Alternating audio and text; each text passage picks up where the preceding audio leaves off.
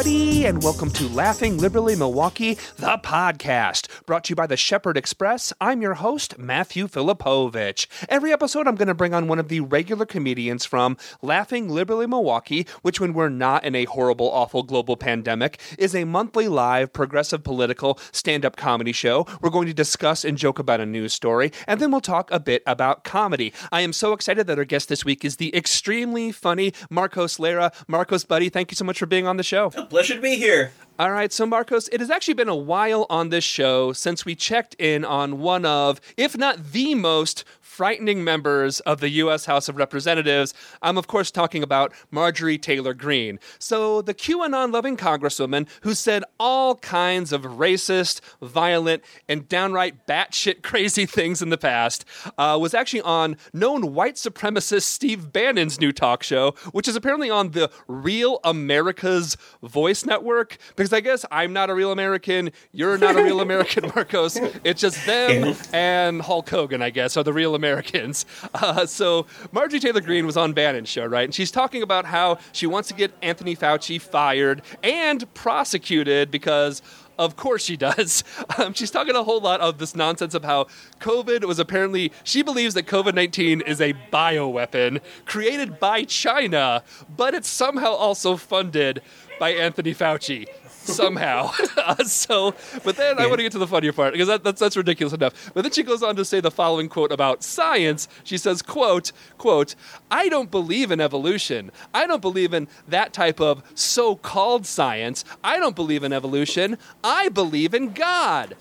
End quote. She said this while appearing on a video call, mind you, which without science would not exist. Okay, but look here, I'm an atheist, all right? Marjorie Taylor Greene is, in fact, an evangelical Christian. In the interview, she kind of implies that God would somehow never create something that would kill so many people, like COVID, right? As an atheist who's actually read the Bible, Marcos, I have to ask, has she never heard of the plagues? How about Noah's Ark? You know, that wasn't a virus, but it did wipe out literally all of humanity and all the animals. So God could do that, but he'd never do a virus.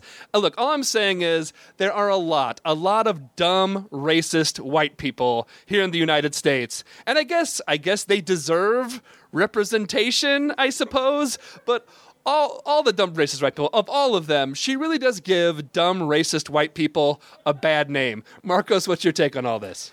Yeah, I mean, there's definitely a lot to address there. I mean, first of all, personally, you know, I think we've discussed before. I mean, I believe in God. I also believe that viruses exist. You know? I mean, there is nowhere in the Bible that I ever read that's, and I say this because I know that she's Christian, so that's her, book of choice. Right. So nowhere in the Bible does it say anything that believing in science is anti-God. And right. I mean, and even just like with Passover is a story of a plague and how God's believers were able to avoid the plague by just taking a few simple safety precautions. Exactly. Yeah. So it seems like, it definitely seems like someone who's never read the Bible, but who just wants to kind of claim a home team and hide behind that. And look, I mean, I realize that she's talking about evolution. There's a huge difference between the way that species evolve and the way that viruses evolve. Like, yeah. I mean, species evolve over millions of years, and if she doesn't want to believe that, cool. Organisms evolve over days. True. Yeah. I mean, they evolve. You can see you have visible evolution of viruses within a month's time, often less than that.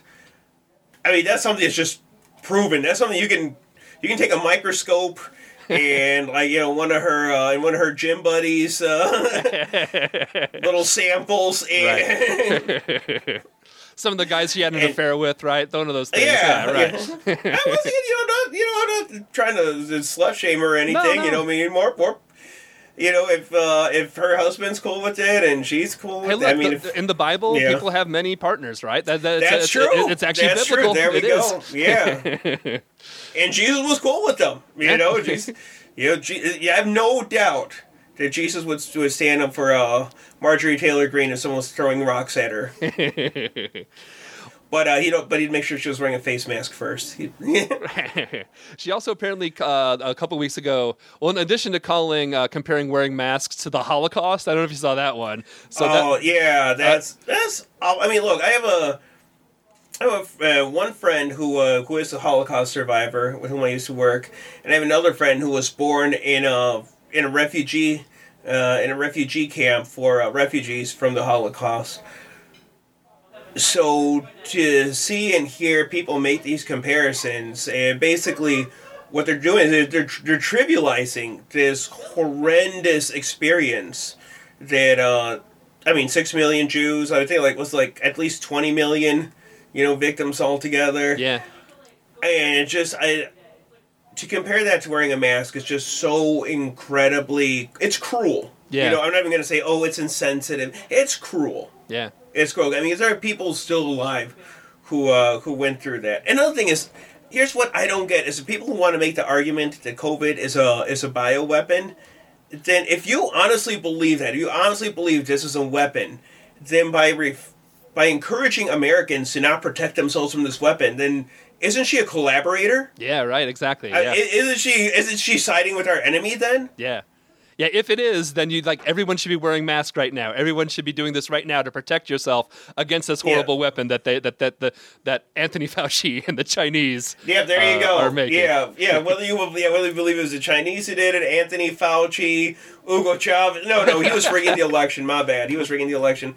Whoever you believe did it, I mean, you obviously, by definition, this would be an enemy of America. And as a patriot, you should be trying to protect your fellow Americans. I mean, this is the equivalent of, see that the second airplane about to hit, the Twin Towers and saying, look, clearly they're attacking us. You better run in that building and show them we're not cowards. Right, yeah, exactly. And I'm sure others have probably made that analogy, but I just want to stress that. I just want to stress how counterintuitive and how unpatriotic her stance has been regarding protecting her fellow American. Yeah, it's really sick. So, Marcos, another aspect of this podcast is discussing comedy. I normally ask my comedians how COVID's treated you in comedy, but we're starting to come back out of COVID. We're starting to do shows. We're starting to be live.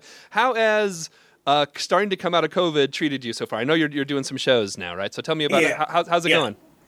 I'll make two really important points. Well, one really important point and one interesting point about that. The really important point is, for me, as a person of color, as soon as I was able to get back on stage after everything that happened in May a year ago and also the kids in cages, been going on for years, it was really important to get back out there and have a voice and talk to people directly with whom I might not otherwise get a chance to talk.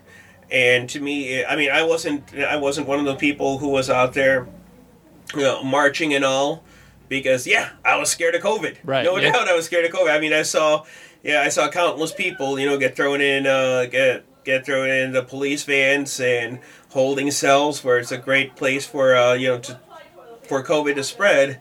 And in that sense, I was trying to keep my family safe from that. But also that's why as soon as I had a chance to start hitting the stage, I did. Took every precaution possible. And I know there were a lot of people who were I saw some people wish death on Dave Chappelle for performing. I'm no, we need Chappelle's voice right now. Yeah. I'm not saying I agree with 100% of what he says, but it's a very important time for people of color to be able to talk to people who might not have these experiences. And the other thing that made it even more interesting is, once again, when you've got this cultural divide over COVID, most audiences were rather, right-leaning. Yeah, for sure. So, and these are the people who need to hear messages of Black Lives Mattering, of the importance of, not just the importance, the humanity of immigrants. So, I mean, I knew that's who my audience was. I knew that I had to adjust my material to still make the same points, but to make it a point that they were going to hear, and while still entertaining them, and at the end of my job, doing my job of, or at the end of the day, of doing my job of making them laugh, and and selling some beverages at the bars that booked me. Marcos, thank you so much for what you're doing, and thanks for being on the show. Oh, it was an absolute pleasure. Thanks so much for having me on, Matt. I know we had We've been trying to make this happen for a while now. Friggin' technology, and one dude. thing after another. And almost today, too, but fortunately, we're here. We made it happen. We survived. Mission accomplished. Let's go ahead and land on that carrier together. Thanks for being on the show. All right, everybody, I want to thank you so much for listening to episode 25 of Laughing Liberally Milwaukee. We have new episodes with a new comedian on the first and third Wednesday of every month. Please subscribe wherever you listen to your podcasts. You can find out more at laughingliberallymke.com. Until next time, take care of yourselves, take care of each other, and we'll see you at the next Laughing Liberally Milwaukee.